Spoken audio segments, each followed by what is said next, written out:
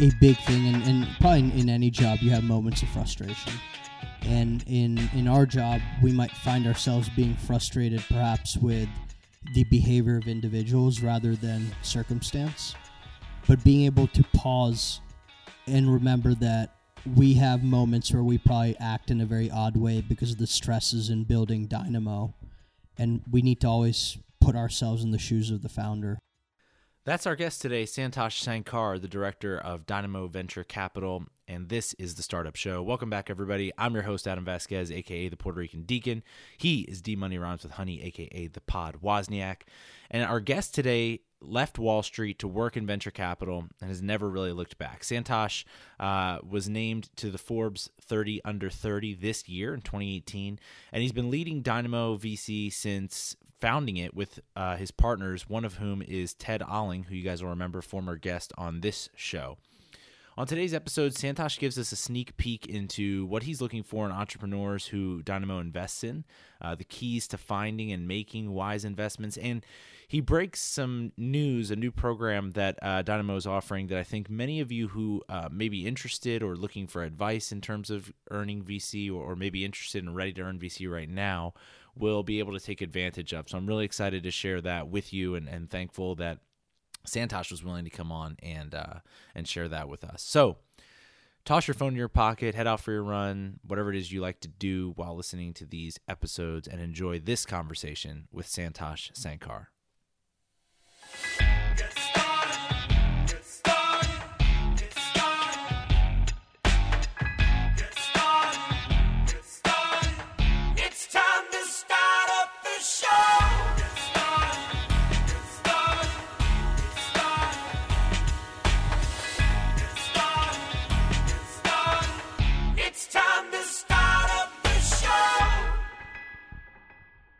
All right. Thanks so much for coming on, Santosh. We've got Santosh Sankar. Is that how you pronounce it? Yeah, that's right. Glad to be here. Cool. Honored. With Dynamo. So tell us real quick what your position is here with Dynamo. Yeah, I'm one of the co-founders and I'm a director here. Basically, I figure out what to get done, how to get it done, and then am one of the folks doing it. Cool. We're a relatively small team based here in the Scenic City. And for anybody who doesn't know, you guys are a VC firm focused primarily on, how would you describe the companies you? Yeah, we are an early stage fund focused on opportunities that are transformative to the state of global trade. And very specifically, that puts us in and around the supply chain, but also transportation. We love thinking about the movement of freight and increasingly also the movement of passengers, humans. And we invest globally. So we have 14 investments out of our current core fund. And really, when we look at our investments, it's generally expansive across various points of the supply chain. It touches the various needs of certain industries or verticals. But the commonality is that we can actually help each and every single one of them. And that's really something that's embedded in our decision-making process. If we can't help, we won't invest. It's a little ambiguous. You guys should maybe think about trying to specify what you do. That's good. So that is super specific and super niche. What I know that's not how you started your career. So walk us through. How'd you get involved in this? Gosh, so from high school on, I was always entrepreneurial. I was one of those kids that asked his parents for a lot of nice things, and my parents moved here when I was about 9 months old. We moved from India. I was born there, grew up in Maryland, had the fortunate ability of going to school at Penn State. And when I was at Penn State, Penn State. Always, yeah. Super proud of that. But even in college, when I was looking for a job, my friends and I came together and built a company in order to stand apart. But in the process, that led me to Wall Street, spent 5 awesome but grueling years there. I think I learned a lot. I think it galvanized my work ethic, the way I view the world. And at the end of 2014, I was really looking for a change. So I used to spend my weekends at General Assembly, kind of retraining myself into a world that is more driven by technology, collaboration, cross disciplines. and was introduced to TED by virtue of my network. And one thing led to another, and I mean, Adam, you know Ted. He's one of the most compelling people in the world that I've ever met. And Ted convinced me to spend a month after I quit my job in Chattanooga. And the way he put it was, hey, man, you know, I cannot explain it to you, but when you come here, you will realize there's something in the water. The energy here cannot describe. And I came here in March 2015, quit my job cold turkey, and man, I totally saw it. And, you know, I was thinking about going to Berlin or London or just far off places. And Chattanooga became home. And I spent those first few months here just working with Ted, Barry Allen on some of their early investments. And late that year, after kind of figuring out, hey, you know, we get along, we've been talking about doing an accelerator or raising a fund. We said, hey, you know what? There's a need in this industry. We have three of the most recent stars in the industry at the table in Ted, Barry, and Allen. Let's go do it. And in the process, what I realized was there's no real clear path to VC. Despite there are a lot of people who say you have to be an operator, or you have to do this, you have to do that. Actually, the beauty of venture capital and I think startups is everybody has their own path, and there's a beauty in the path, and everybody needs to find their own path to the ultimate goal. And my goal was to be in venture, and I'm just fortunate to say that I found it earlier than I thought I would. Yeah, I want to get more into that path and how you see that playing out for other people who are interested. Yeah. But I think just touching on what you were just describing, you know, Chattanooga, that's not what the podcast is necessarily about today, but I think it is such a unique place because of people like Ted and listeners know we had him on in the past. And I've told this story a million times now, but when I was working for a New York agency and before I went to work for Vayner, and so he had no reason to meet with me or know who I was. I just sent him a cold email. Mm-hmm. He was living in London. A month later, I had totally forgotten I had even sent the email. His assistant reached out to me. Hey, Ted would like to meet with you. I just feel like that's very unique. And so being able to do that, like that makes it part of the special place that I'm sure appealed to you. Yeah, there's an adage, and I've actually parked the domain the Nooga Way, or the Chattanooga Way. But that's a part of it.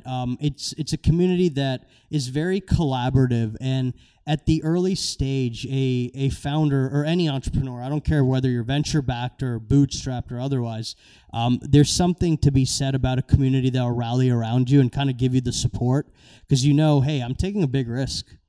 And with risk comes, situations that might not work out favorably. But this is a community where they'll help people get up, put them in the right spot where they can continue to go achieve or find happiness. But part of that's also willing to just grab a coffee with somebody you might never know. Yeah, it's very Southern. Yeah, I'm from Philadelphia. And yep. I often talk about, I think the northern aggression is a little overblown. It is. But the Southern kindness thing is underserved, in my opinion. Yeah. Like, people are genuinely willing to just help you out. That's right. With no expectation, which is wild. That's right. And I'm a big believer in karma, and just sometimes you just put into the piggy bank and you'll never know. It'll always come back and help you out favorably. Yeah. So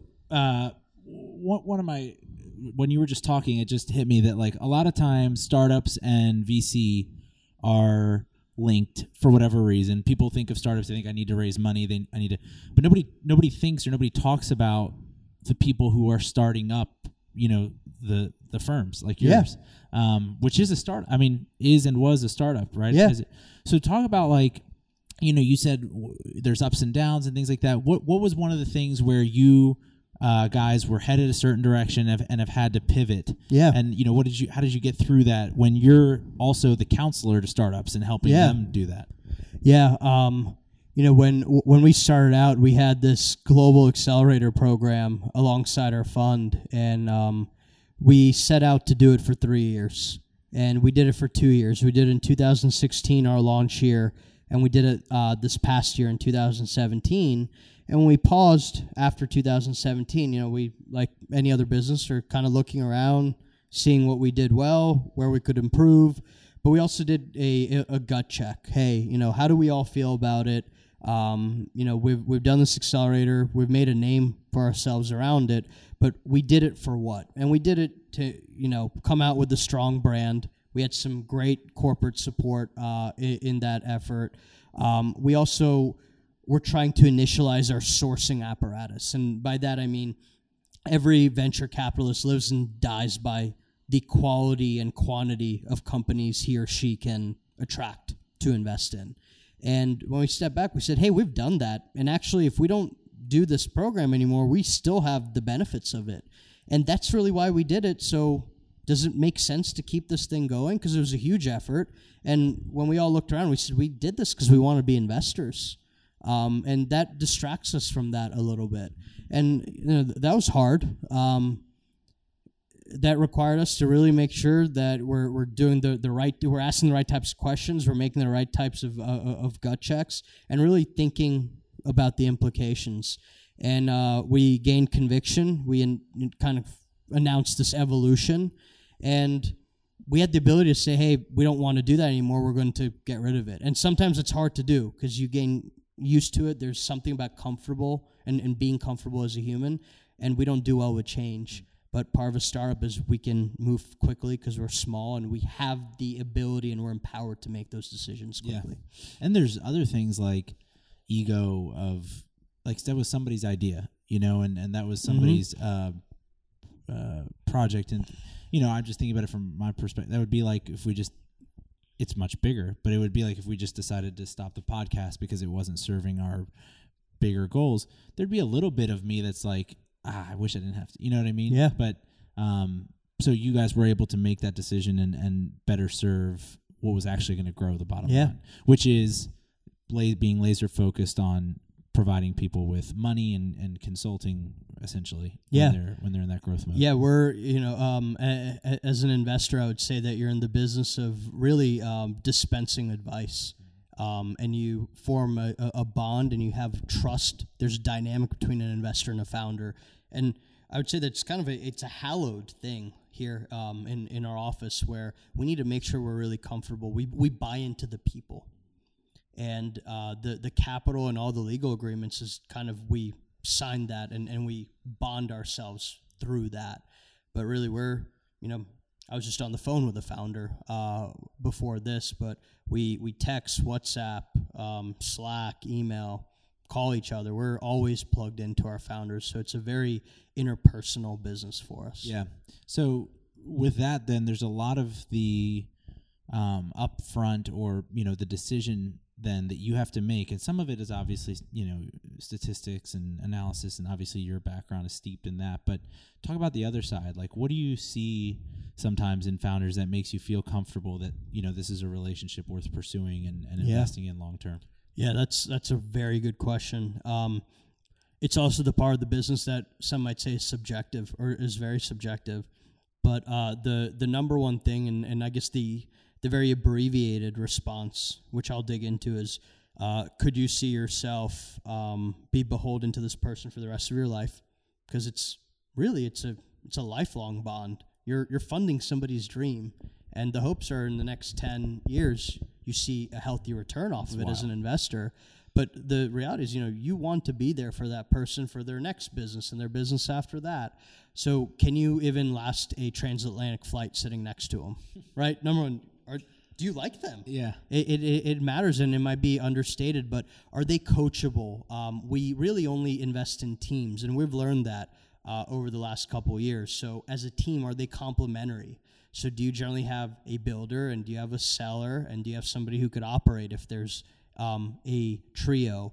But are they tenacious? So is this a group that is thinking about this problem and opportunity, and they cannot stop thinking about it? In the process, they're going to run through brick walls. They're going to be like the Hulk smashing through. And it's because they're so restless. They cannot live without this problem solved in the world. Those are the types of people we're looking for. But at the same time, are they ones to make brash decisions, or are they actually going to be very informed about their decision making? So they run experiments. They're data driven in a sense. Mm-hmm. These are the overarching qualities that we look for.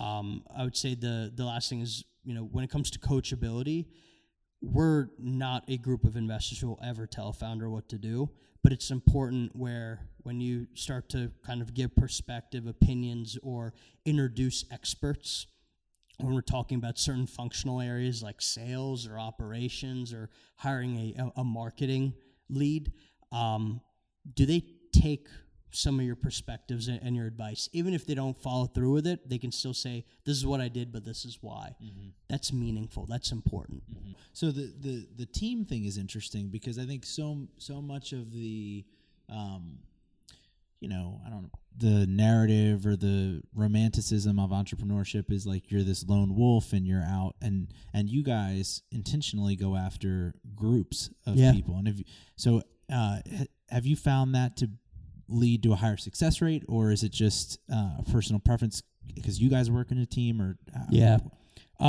we work in a team. We've had kind of personal experiences with teams, but the thing about building something from nothing is that it's a huge emotional journey. So forget the fact that, you might be best equipped to write code and you need somebody to go sell it. Forget all that. It's the fact that, you are going to have your back up against the wall and you just need somebody to empathize with you and to share that journey with you. And that's where we see oftentimes solo founders, even those we have not invested in, come back to us and they just want to have an ear or a shoulder. And that can be very powerful because if you're emotionally resolute and you have somebody you can align with that's going towards the same goal, it doesn't really matter what else is going on. You can generally tend to find ways to go at it. But when we then look at, hey, functionally things need to get done and there's only so much that a single human can do, that's where teams really come together. And you can say that a very complementary, high-octane team can really navigate a lot of the vagaries that a market can throw at them. So that's where we'll always say we're founder first. If we cannot really get comfortable with the team, it could be a huge market, it could be amazing, the traction could be great. We're just not the best ones. Yeah. So for you guys, it sounds like if I had to distill that, it's be a good person, be obsessed with your problem. Yep. And be collaborative or at least be willing to be a part of a team in order to conquer that problem, or sort of some of the pillars that you guys are looking at. Yeah. Cool. The way we put it, if I can recall it the right way, in writing, the way we put it is complementary, coachable, data-driven, tenacious. Okay. Oh, data-driven. Yeah, makes sense. Cool. So if someone's out there, they've got ideas, they're building a either a company that would fit within your wheelhouse or even in a different industry, and they're considering taking investment, which is something that probably because of the poorly chosen title of this show, people ask us all the time, like, hey, should we be considering taking investment? I have no idea. I've never taken investment. Mm-hmm. What's some of your advice to those people as they're going through that process of, should I be taking investment? What kind should I be taking on that, that process? Yeah, the reality of the matter is that you do not need venture capital to build an amazing business. Venture capital is not for everyone, and it's not for every situation either. And a vast minority of businesses actually in the country take venture capital. You have local funding sources such as banks, so that's more of loan type instruments. Right. More locally, too, are strategic individuals that might have come into wealth because they're an expert in an area, so that we tend to call those angels. And angels tend to get bunched in with the venture capital scene. But the beauty is that not all types of capital are equal, so they don't all provide the same type of expertise and support, but also they are all looking for something different. So that's where oftentimes if you're saying, hey, I want to go build a business, in the process, I don't necessarily know everything that I need to do. I know kind of at a high level what needs to get done. An angel could be a great source of advice, but also capital support. And the reality of a great angel is they know that the risk is that they could lose everything, right? Permanent capital impairment.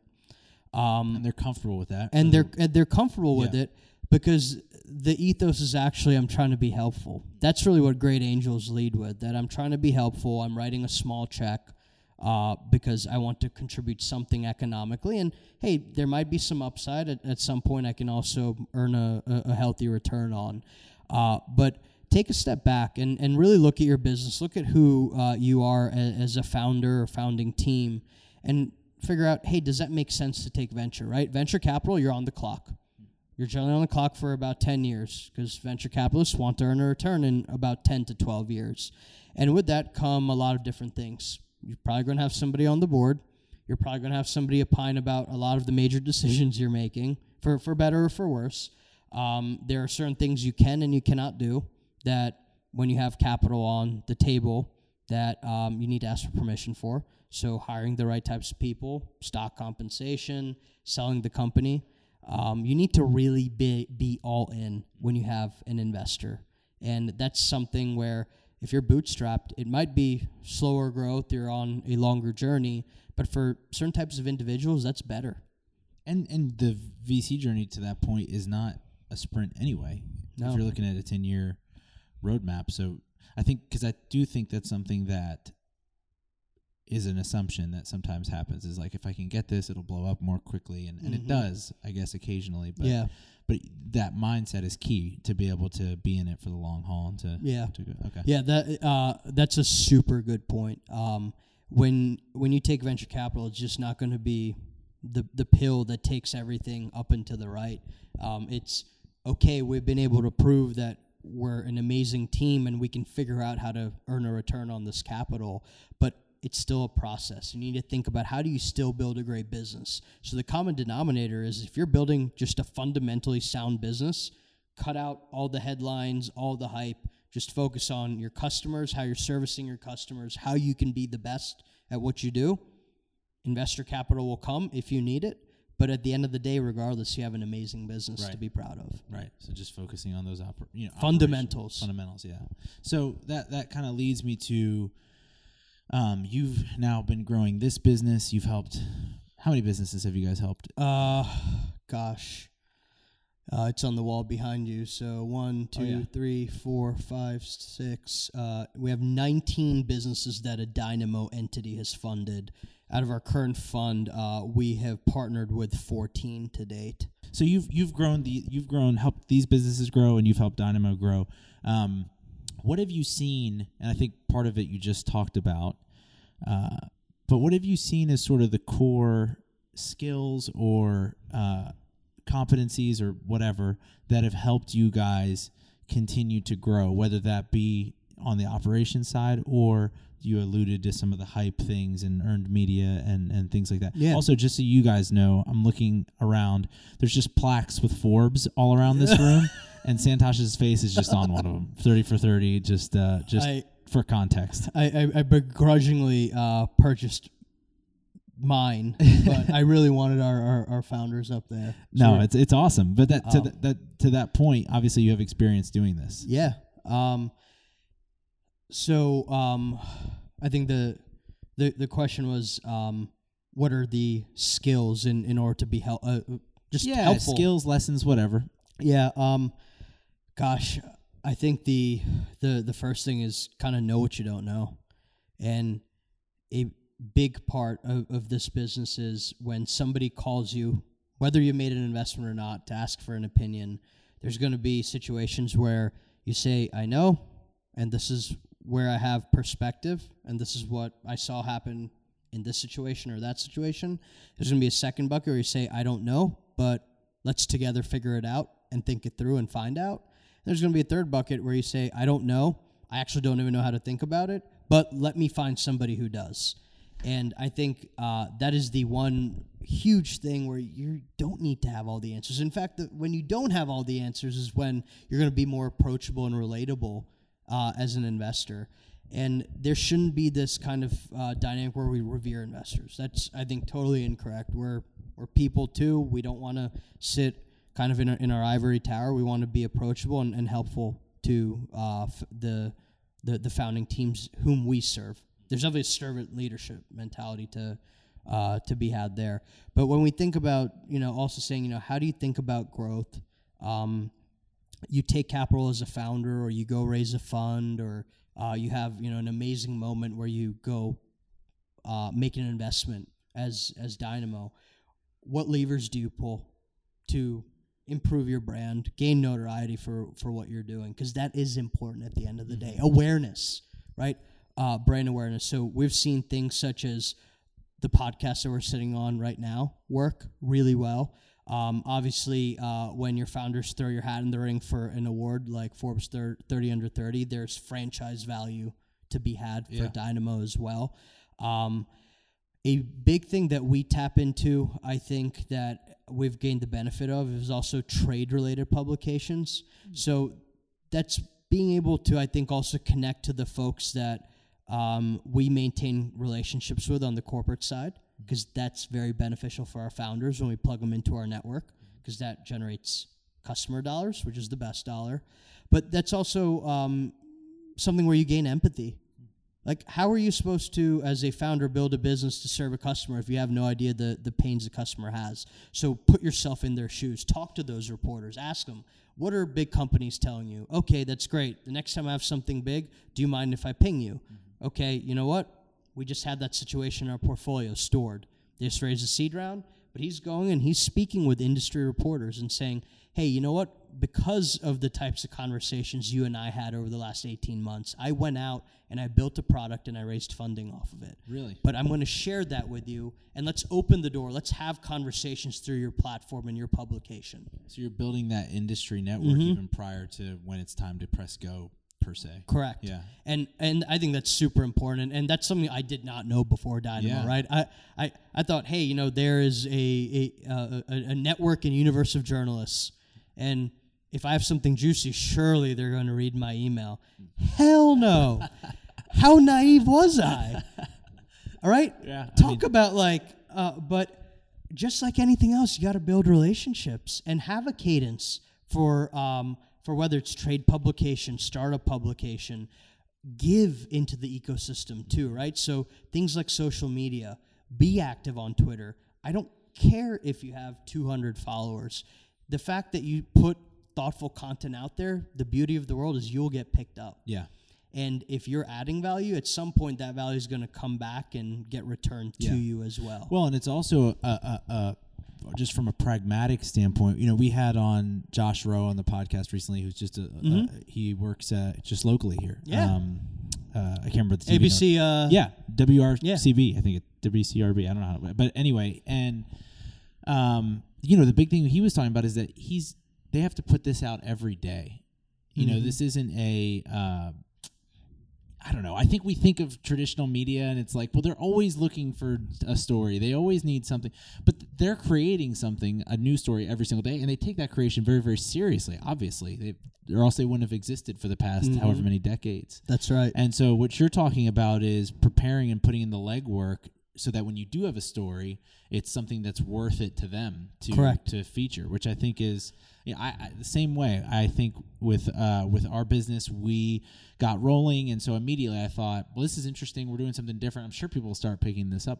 No, radio silence. Because who am I, and what are we doing? Like, who cares? Correct. Essentially. Yeah. So that's very practical. I like that. But that's also probably the beauty and the audacity of founding something, being a builder. Right? It just, you have that resolute belief that I'm just going to go do it and somebody's going to look up and it's going to be amazing. Of course. Yeah. And I think part of it is also having that journey where you almost try it naively to start, and you'll eventually figure out, okay, this is the path of development to add to kind of the narrative arc, right? Because I think startups, it's a big part narrative and storytelling, right? How do you tell the story of a founder, why they built their company, what their company is? And that all plays into what we're doing today.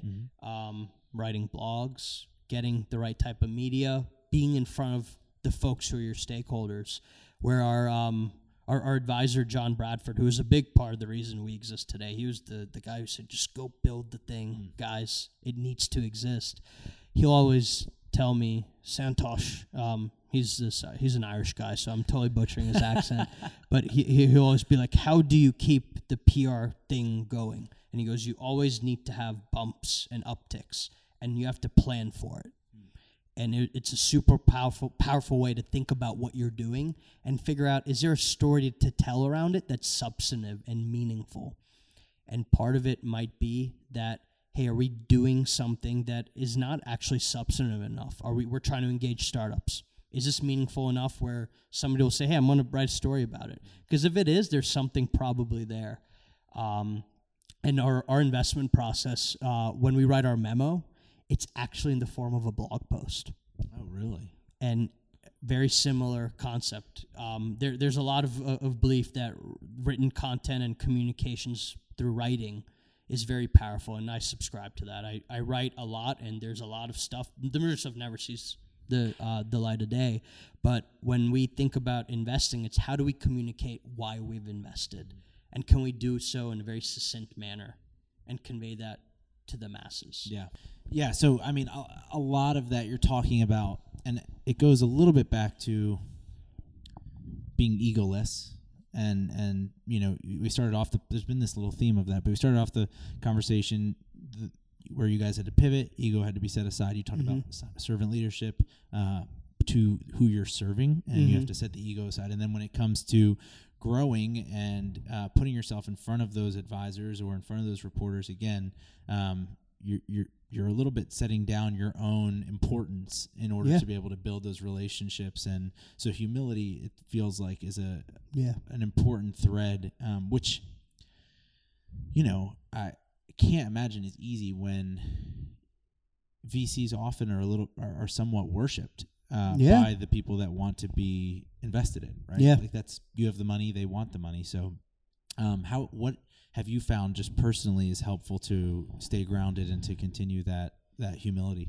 I think a big thing, and probably in any job, you have moments of frustration. And in our job, we might find ourselves being frustrated perhaps with the behavior of individuals rather than circumstance. But being able to pause and remember that we have moments where we probably act in a very odd way because of the stresses in building Dynamo. And we need to always put ourselves in the shoes of the founder. Hey, they're not responding in a timely way. So maybe they're not responding within a week to emails that are of importance. But why is that? What else are they doing? Are they actually doing what they should be doing, building a business, not fooling around on email, answering an investor's questions? If it's that urgent, pick up the phone and call them. But always having empathy. So being able to, I think, drive humility and stay humble is also an exercise in, are you maintaining empathy? Can you relate to your founders? They're going through a lot of trials and tribulations. They're making sacrifices at home. They're making sacrifices at work. Are there certain things that they're going through that you should be lending your support to them? Just because they're acting in a certain way today doesn't mean they're bad people or weak founders.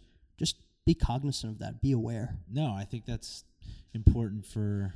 I don't have founders, and I don't have investors, but we have customers, or I'm sure listeners have customers or teammates or things like that, where it is easy to, you know, in a heralded position, I can't imagine how it is, because in a normal just vendor-client relationship, it's easy to think I have the power, I need to, you know, and playing that game. So that's helpful. Our customer is the founder. Right? That's the business we're in. Right. If the founder didn't accept or was unwilling to accept our check and our partnership, you know, we're not going to exist. Right. Our LPs will say, okay, you're not able to attract and convince people that you're the right partner. Why should we allocate funds to you? There are hundreds of different micro VCs out there. So that's where it comes down to. Yeah. So you talked about putting yourself in front of advisors, putting yourself, connecting yourself to those networks, things like that. I know one of them is the Rise of the Rest. They've been, you know, along the same journey and pushing the same agenda of investing in things that are outside of just the coasts and things like that. Yeah. And so they're coming here they're here, I guess, today. Yeah. They're here today. So we'll be running off to go attend some of that programming. The Rise of the Rest effort, we think, has been one of the more amazing and I think very calculated efforts by any large investment vehicle. Just the fact that opportunity exists everywhere in the U.S. It's one of the amazing things about this country. But being able to very clearly say, hey, we're not going to go where everyone else goes, Bay Area, New York, Boston, but Middle America, right? Places like Chattanooga. And so they're here celebrating what Chattanooga's done as a community. We're very thankful to call them co-investors in 2 of our companies to date. But we also have some amazing news where Dynamo will be running what we're calling our Founders Camp this fall. So from October 1st through the 5th, we're going to get up to 20 amazing founders from around the world to come spend 4 days with us. And the 4 days is devoted entirely to building their business. The fundamentals, right? Back to what we said earlier. So the first couple days will be focused on founders learning from other founders. How do we not repeat the same mistakes? We learn from the lessons that others before us have learned. And then the final 2 days will be focused on corporate interactions. So talking to potential future customers, partners, getting thoughtful input, insight, and advice on your product, your go-to market. And you leave at the end of the day better off than when you arrived here. But you can go to our website, dynamo.vc, and it'll be up there real big. You can't miss it. But if you have any questions, shoot me a note, santosh@dynamo.vc. Happy to have a chat. Awesome. Thanks for sharing. Yeah, that'll be cool. And that's just hit me.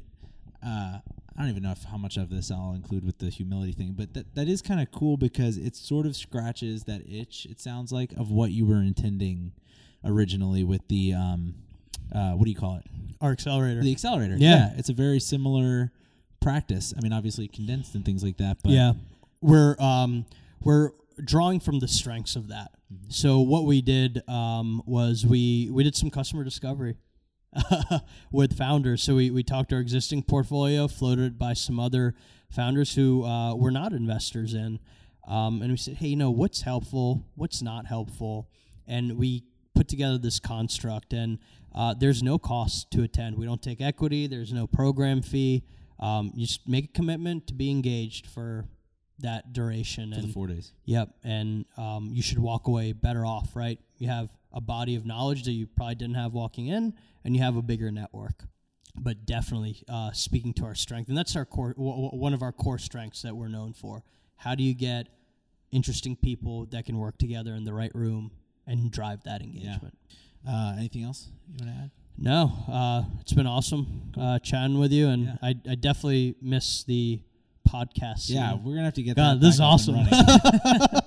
For those of you who don't know Santa, what was the pod called? It was called Dynamo Discussions. Is it still? It's still up there. We haven't done one in a year, but yeah, definitely something I'm willing to reevaluate. Blow that off. Yeah, you could be my co-host. Okay. I don't know anything about. We'll get you on an autonomous truck. There we go. There we go. We're talking about.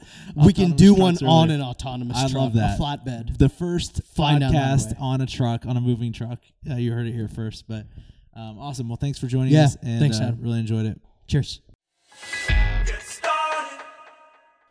Huge thanks to Santosh for coming on. I really enjoyed that episode and hope you did as well. If you did, I hope you'll throw us a 5-star review. Each one is a huge help as we continue to inspire and educate entrepreneurs of all kinds to get started and continue creating. All right, that's it for today. We'll be back tomorrow with a brand new weekly rundown. But until then, hope you guys have a great week and get started.